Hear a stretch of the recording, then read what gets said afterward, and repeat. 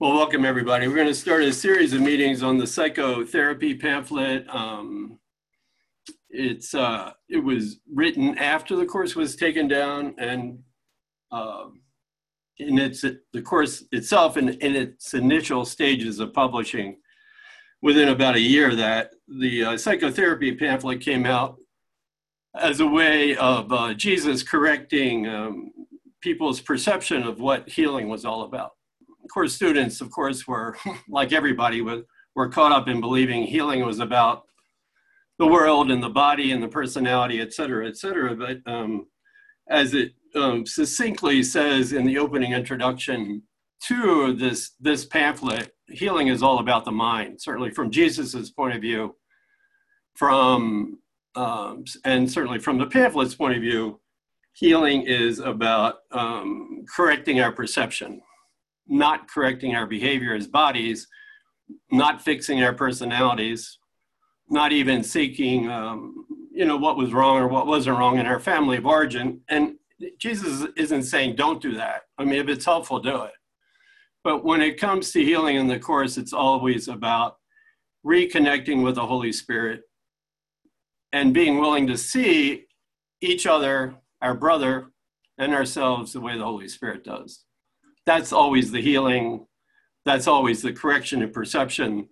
And certainly that's what the pamphlet itself is shooting for. And that's the approach we will be taking to the pamphlet.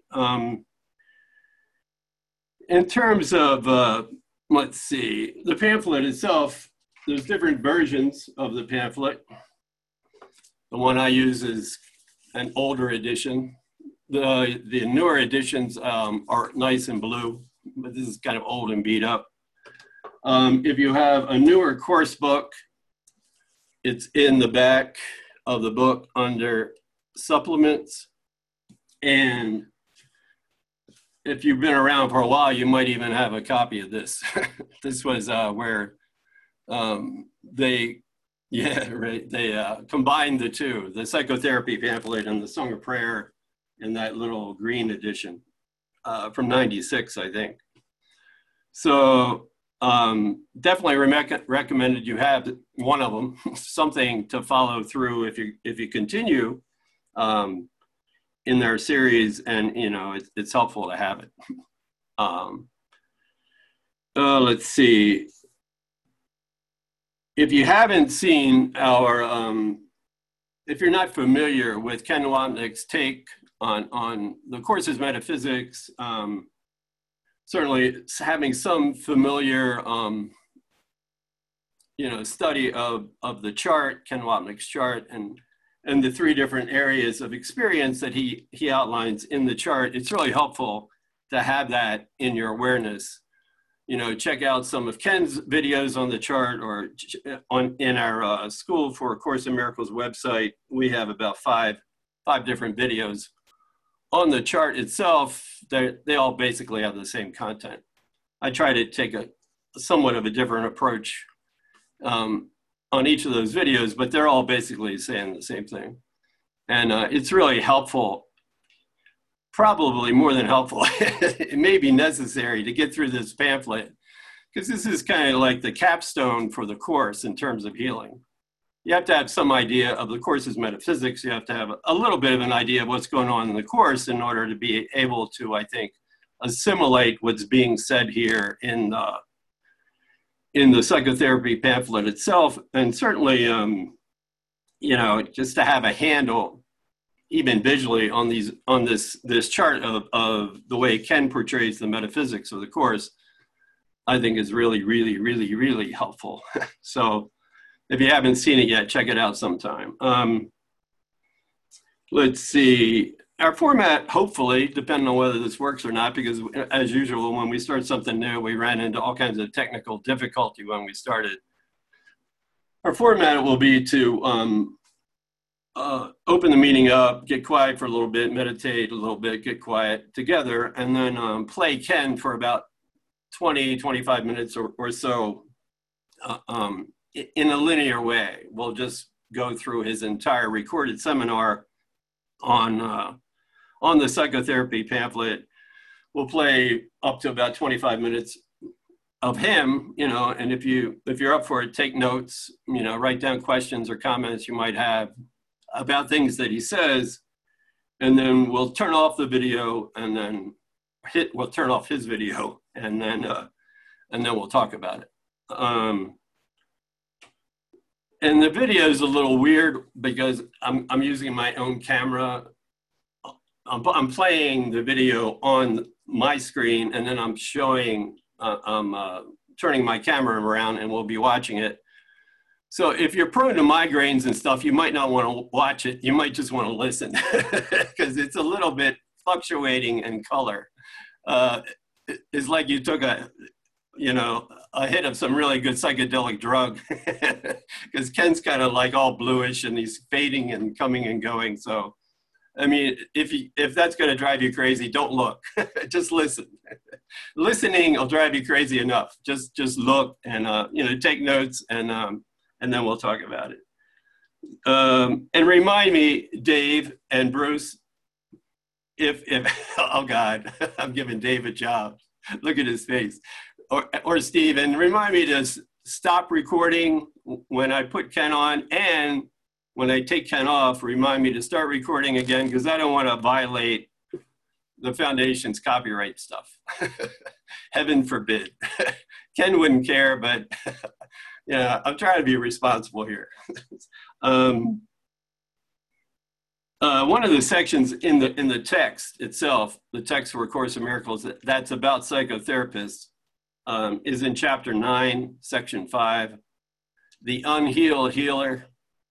And you might want to take a look at that at some point if you continue in the series, and this is really calling you. He talks about the psychotherapist and the theologian in chapter 9, section 5, as two forms of unhealed healer.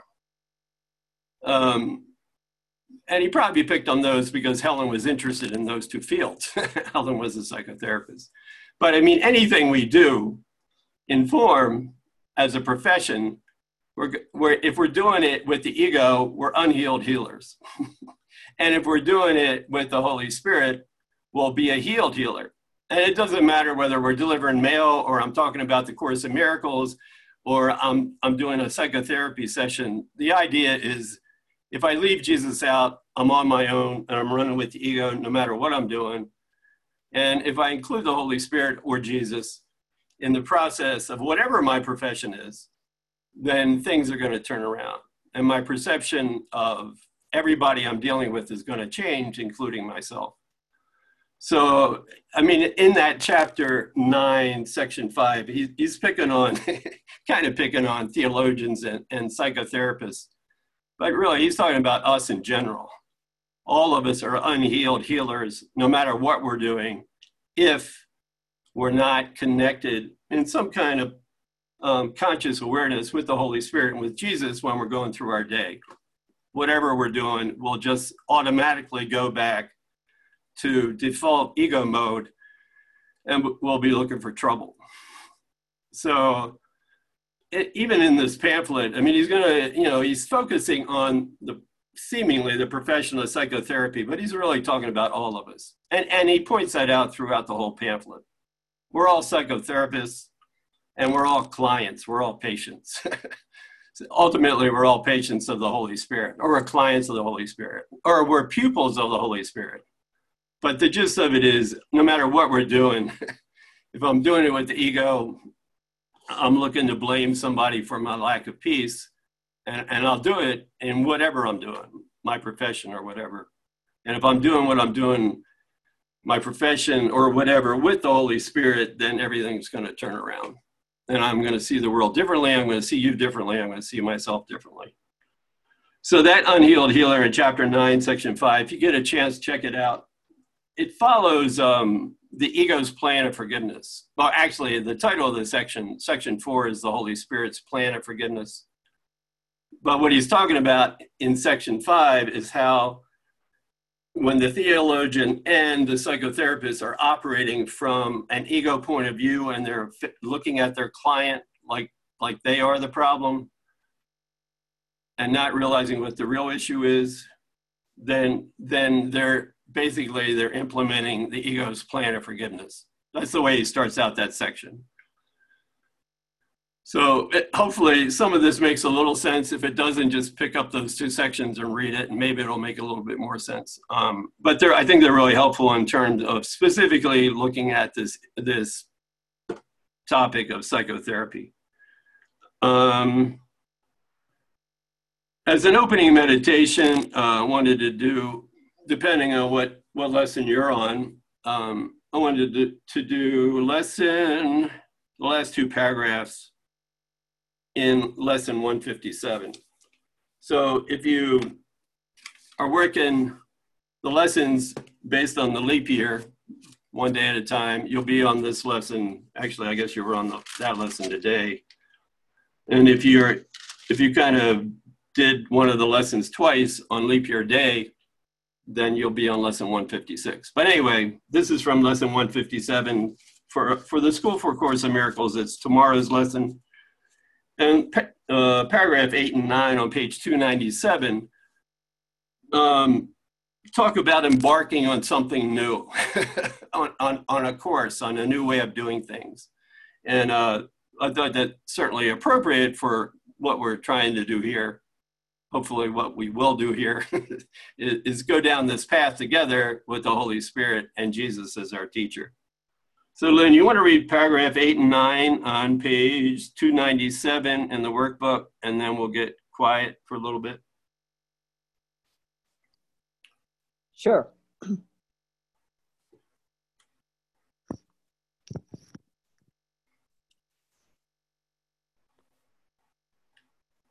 Today, we will embark upon a course you have not dreamed of. But the Holy One, the giver of the happy dreams of life, translator of perception into truth, the holy guide to heaven given you, has dreamed for you this journey which you take and start today. With the experience this day holds out to you to be your own. Into Christ's presence will we enter now, serenely unaware of everything except his shining face and perfect love. The vision of his face will stay with you, but there will be an instant which transcends all vision, even this, the holiest. This you will never teach, for you attained it not through learning. Yet the vision speaks of your remembrance of what you knew that instant and will surely know again. And we'll get quiet for a little bit. I'll bring us out.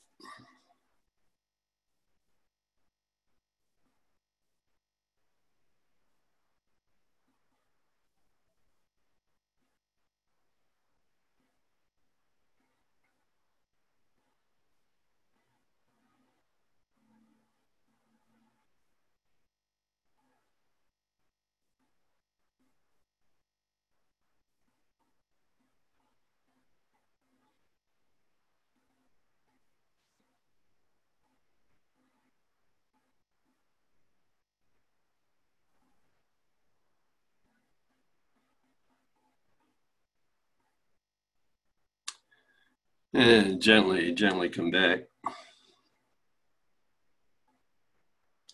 So in terms of the technical side of things, if you want to, and if you're familiar with this, there's two ways of looking at the screen. One is speaker view, where whoever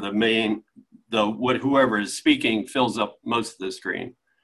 And that's a good thing to have if you're going to watch Ken and you want to see him, put it on speaker view.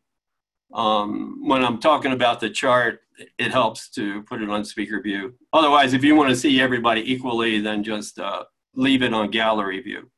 And in most computers, that's in the upper right-hand corner, if you're familiar with that option. The other thing is, we've been having some really strange issues today with the computer. So if I lose everybody, just come back. I'll stop playing the video because I don't know what's going on with the video, but for a while there, nothing was working. The screen was dark. I don't know if it was my ego that was freaking out or Jesus just didn't want me to watch or what was going on. But if you lose us, just try to go back to the link and try to come back on, and we'll just wing it one way or another. So just keep that in mind. Anybody have any questions or comments about that technical side of things? George, are you raising your hand, or are you just waving, or you're on mute, George? You're on mute.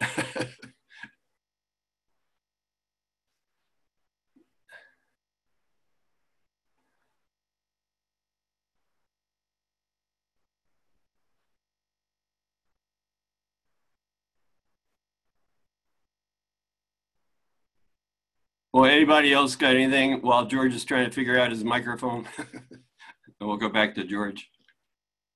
Anything about technical stuff or anything like that? So yeah, so the plan is to record it without the Ken part.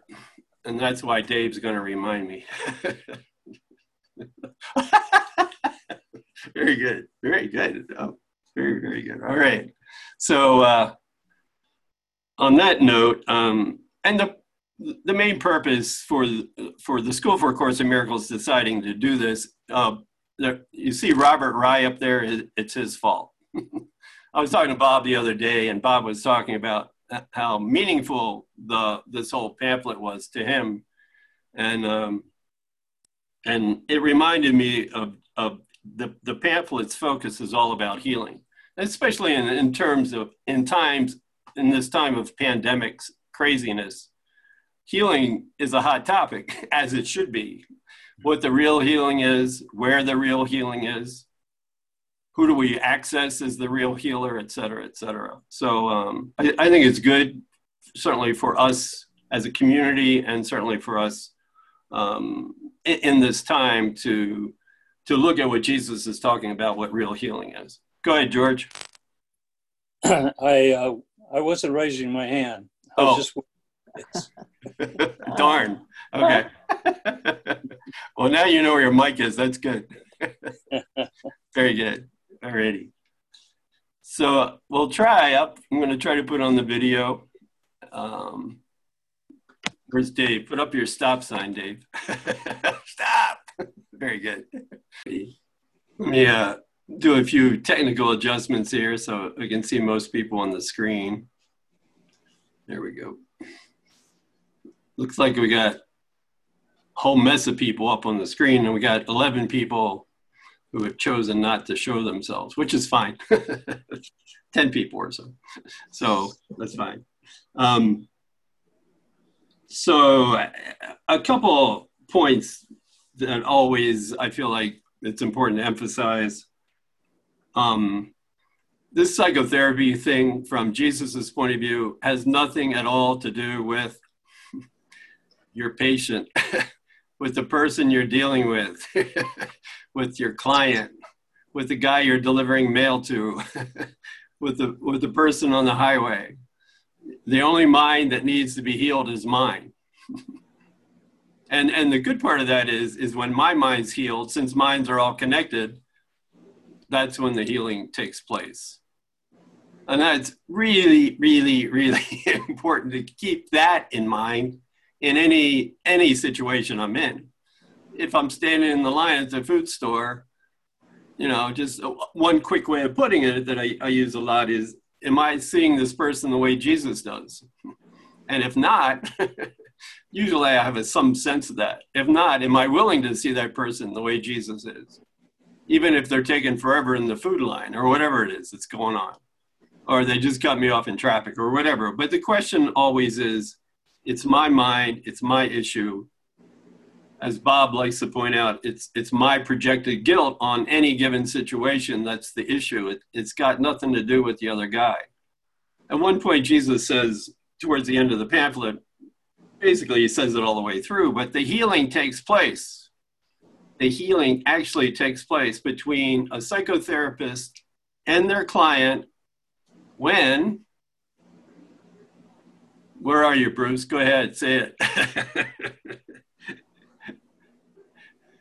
And mute there. When the therapist forgets to judge the patient. Got nothing to do with the patient. It's the therapist is willing to see the patient the way Jesus does, stops judging the patient, and voila, everybody's healed. Nah, yeah, no, really, really. That's what it's all about.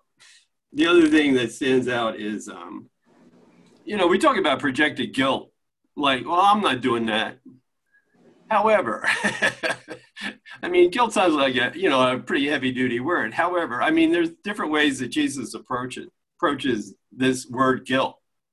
In chapter 11, the section we were looking at recently, he's using the word blame. If I'm blaming anybody for anything, even if in time and space they did something off the wall, and maybe they are guilty of doing something off the wall, but if I'm saying they're robbing me of my peace, then the given is I'm projecting my guilt on them for believing I left God. And now I'm off and running with that idea. I don't own that. I don't let it go as a silly, preposterous thing that I could even leave God. And I project it out, and I'll go looking for drama to blame somebody for my lack of peace because I believe I separated. So this idea of projected guilt, I mean, there's all kinds of ways Jesus approaches it. In lessons like 68 all the way up to workbook lesson 90, he's using the word grievances over and over and over and over again. But it's another word for projected guilt. If I'm holding a grievance against you, if I'm holding a resentment about something you did, either in the past or something happening now, or it's a planned resentment. I know you're going to do something again. I just know it. You did it before, you're going to do it again. That's always the guilt, whether we're calling it that or not. If I'm not seeing you the way Jesus sees you, it's got to be projected guilt. It's got to be a resentment waiting to happen if it's not already happening. So, I mean, don't get stuck on the word guilt. I mean, it's a bad word, but it's all made up. That's the good news. However, if I'm projecting that, I call it all kinds of things, and I try to minimize what's actually happening. Yeah, but look what they did. Oh, yeah, maybe they had a bad childhood. It doesn't matter whether they had a bad childhood. It's not their problem. My projected guilt is my problem.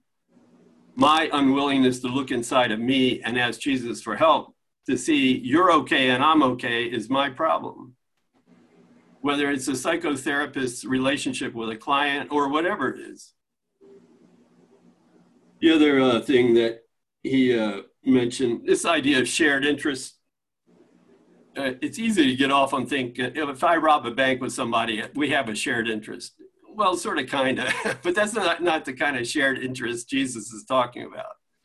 From his point of view, there's only two shared interests in any given moment, and one of them isn't even real. So there's the shared interest of the ego that I seemingly share with other egos, that we are separate, that we are in pain, and it's not my fault.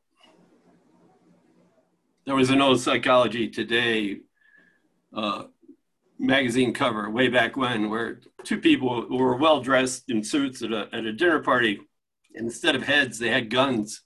It was a gun sitting on their shoulder, and they were pointing them at each other. I still remember that image. It was pre-course, but it stuck in my head. That's what we do when we're in ego mode, is we're gunning. we're going to shoot whoever the problem maker is. And so that's one shared interest, is when I'm in ego mode, that's what I share. You're the problem, I'm not the problem, and you're sharing that same idea with me. However, the other shared interest is is the way out, is the Holy Spirit, when I'm willing to see my brother the way Jesus does. When I'm willing to see whoever it is I'm pointing the finger at or pointing my gun at the way Jesus sees them, not with condemnation, not with judgment, not with blame, not with a resentment waiting to happen, but a willingness to see beyond that to their innocence as a son of God. And in that moment, I'll experience my own innocence as a son of God.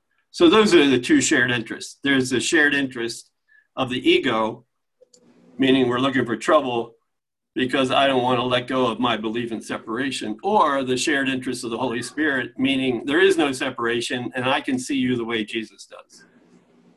That's it. Those are the only two shared interests. However they play out in traffic or with your partner or wherever you're at in any given moment, you're either sharing that interest of ego identification and it's not your fault, or you're sharing the interest of the Holy Spirit and you're willing to see whoever it is the way Jesus does. And in that experience, you'll experience yourself the way Jesus does. That's the big payoff. And minds are joined, so everybody's happy after that. Even if they don't even look happy, they're happy and they don't know it, which is fine. So any thoughts you had about anything that's been said so far, anything Ken said or any of that stuff?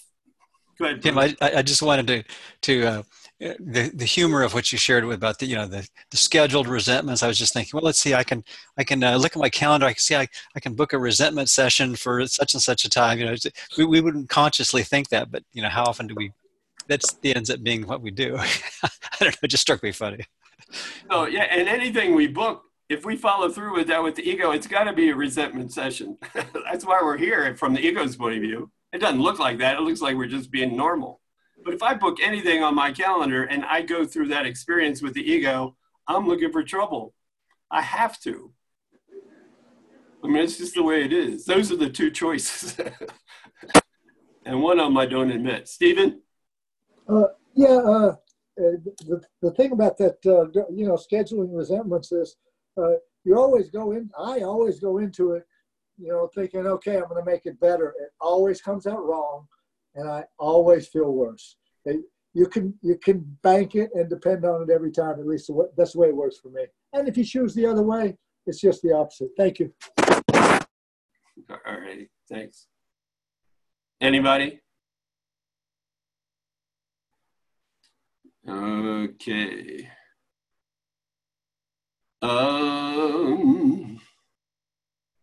Well, let's finish that paragraph 2 that Ken was reading. Tim, go ahead. My name is Fa. Oh, hi, Fa. Hey there. I just have a saying for me. I never feel good trying to make someone else look bad. Period. I never feel good trying to make someone else feel bad. Because just like the gentleman just said, you're going to go into it and you're never going to come back feeling good. It's shared interests and they're holy or they're not. One mind, I'm giving that right back to myself as a boomerang. So I just put it out there if that's helpful to anybody, that little saying. Thank you. Thanks, Fa. I mean, for a few seconds, we might feel good. If our favorite political bad guy gets it eventually, we might feel good for a few seconds, but it's not going to change my own guilt. It's just going to reinforce it because I'm going to think they're the guilty party. So, yeah, one of the chapters he calls it, or he implies that when I feel good, when something like that happens for a few seconds, I'm dancing on God's grave.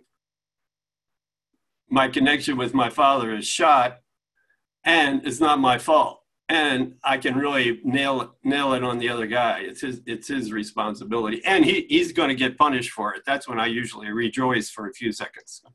When the other guy gets it, who deserves it, quote unquote. And it doesn't mean in time and space, people do dumb things and, appropriately they should be dealt with.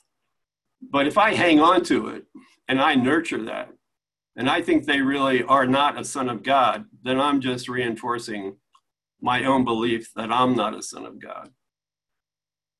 So the payoff always is, if I'm willing to see my brother that way, I'll realize I'm okay too. Go ahead, Judy. I just wanted to give a note of appreciation that I feel for the opportunity to watch this video and be awestruck again once more by Ken's ability to take to do a synopsis like this for us. I mean, how many times have I heard these things? But every time I hear him speak about them, and this time it was the emphasis on shadows that that I really hadn't heard before, and which is near and dear to my Jungian heart, that I found a little bit new. So just a comment on that. Thanks, Judy. Yeah, when I was watching Ken, and you know, I was aware there was a whole community watching him. It was like the old days. I was back at Roscoe, or I was back in Temecula, and we're all sitting there. And in a sense, you know, Ken didn't go anywhere.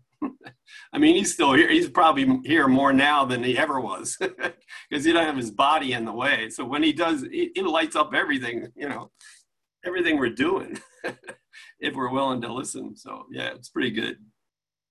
Thanks.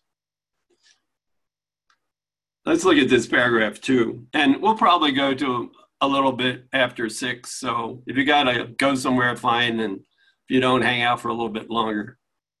Paragraph 2, and you know, he's asking questions here, like honestly, like, do you really want to do this? Do you really want to rejoice instead of condemn? Because I mean, that's the alternative, like Fa was saying. If we don't go into this wanting to learn and wanting to see each other the way Jesus does, we're not going to rejoice. Maybe for a few seconds, like I said, but ultimately we're going to be, you know, pointing the finger, gunning each other down, and it's just going to go on and on and on. So what better purpose could any relationship have? Any relationship, on the job, in traffic, in the food store. What purpose could any relationship have than to invite the Holy Spirit to enter into it and give it his own great gift of rejoicing instead of condemnation, instead of looking for trouble? That's always the choice. You know, we just think we're going to buy groceries. Nah, it's not what it looks like. That's just the shadow. It's just a shadow of the ego in full bloom, search and destroy, or it's the Holy Spirit being willing to see we're already all connected and we're all still one innocent Son of God. Which is, you know, a reason to rejoice. What higher goal could there be for anyone than to learn to call upon God and hear his answer?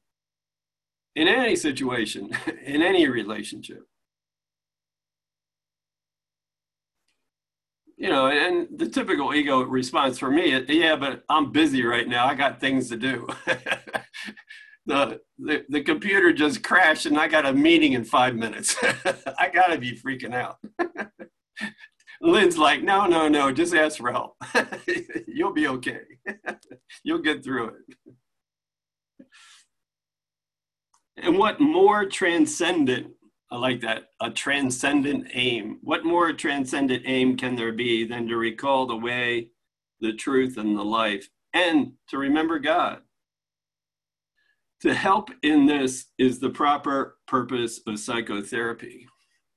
Once again, psycho, not meaning crazy, but just meaning the mind level, not the brain, but the mind level. And therapy just simply meaning the healing of the mind, psychotherapy. Healing of my mind. And since minds are joined, we all get healed then. Are you on paragraph 2? Yeah. Line 4. Okay. Yeah. So to help in this is the proper purpose of psychotherapy. Could anything be holier?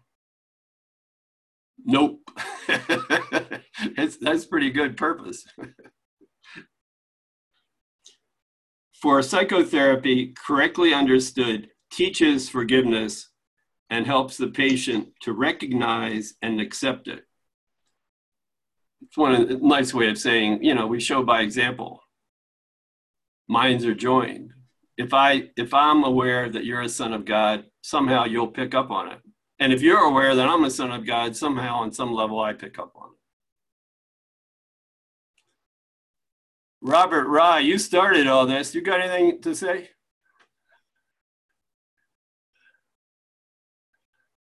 Bob, you're on mute. There you go.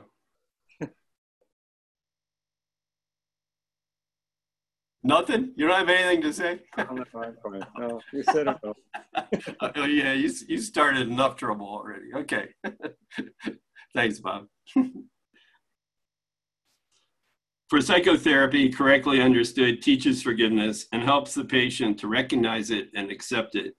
And in his healing, is the therapist forgiven with him, with whoever it is we're dealing with, whether we call him client or patient or partner or pet.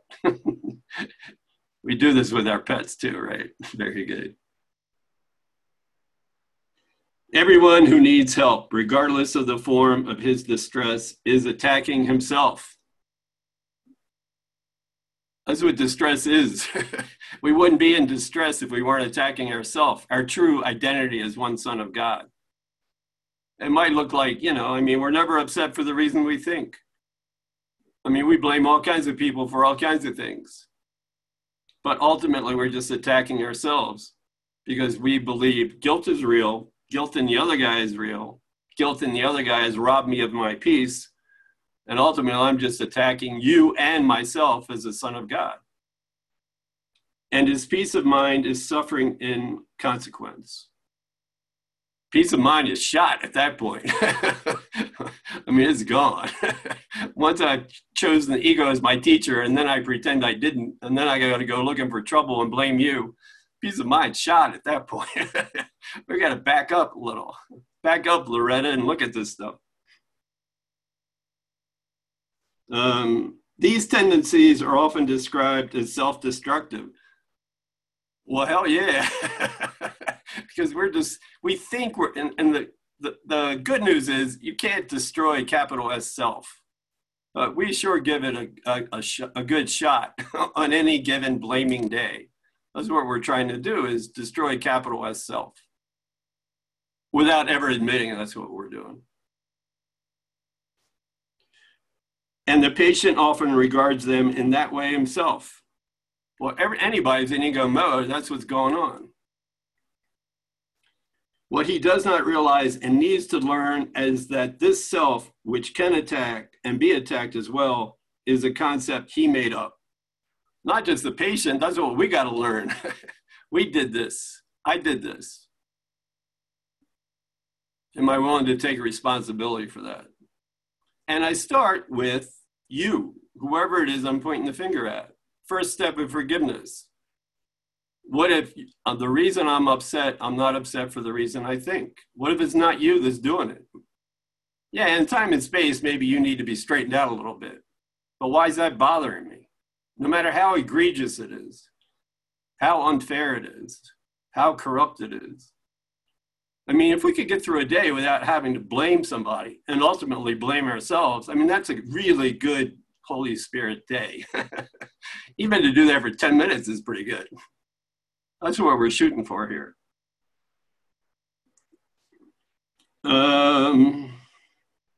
Let's see. Further, line 4, paragraph 3, further he cherishes it. Attack, a guilt.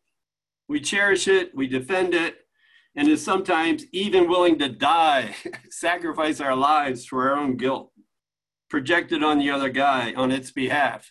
Behold me, brother, at your hands I croak. Look what you did. Behold me, brother, at your hands I suffer. Your guilt, not mine. We defend it, we cherish it. We defend our right to point the finger at somebody. This self he sees as being acted on, reacting to external forces as they demand, and helpless amidst the power of the world. A nice description of the first step of forgiveness. I am upset for the reason I think. Well, maybe not. Maybe not. So we started this with a big bang here, so we'll continue next Friday. Anybody have any closing thoughts or comments or throw tomatoes or Dave, do you have another sign for me? I do, and I was going to hold it up right as you were ending, but very good. Well, thanks everybody. Hang in there.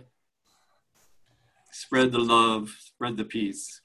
Thank you. Thank you, Thank Tim. Excellent. Thank you. Thank you. Thank you, Tim. Really good. Thank you. That's great. Yeah, Take wonderful. care.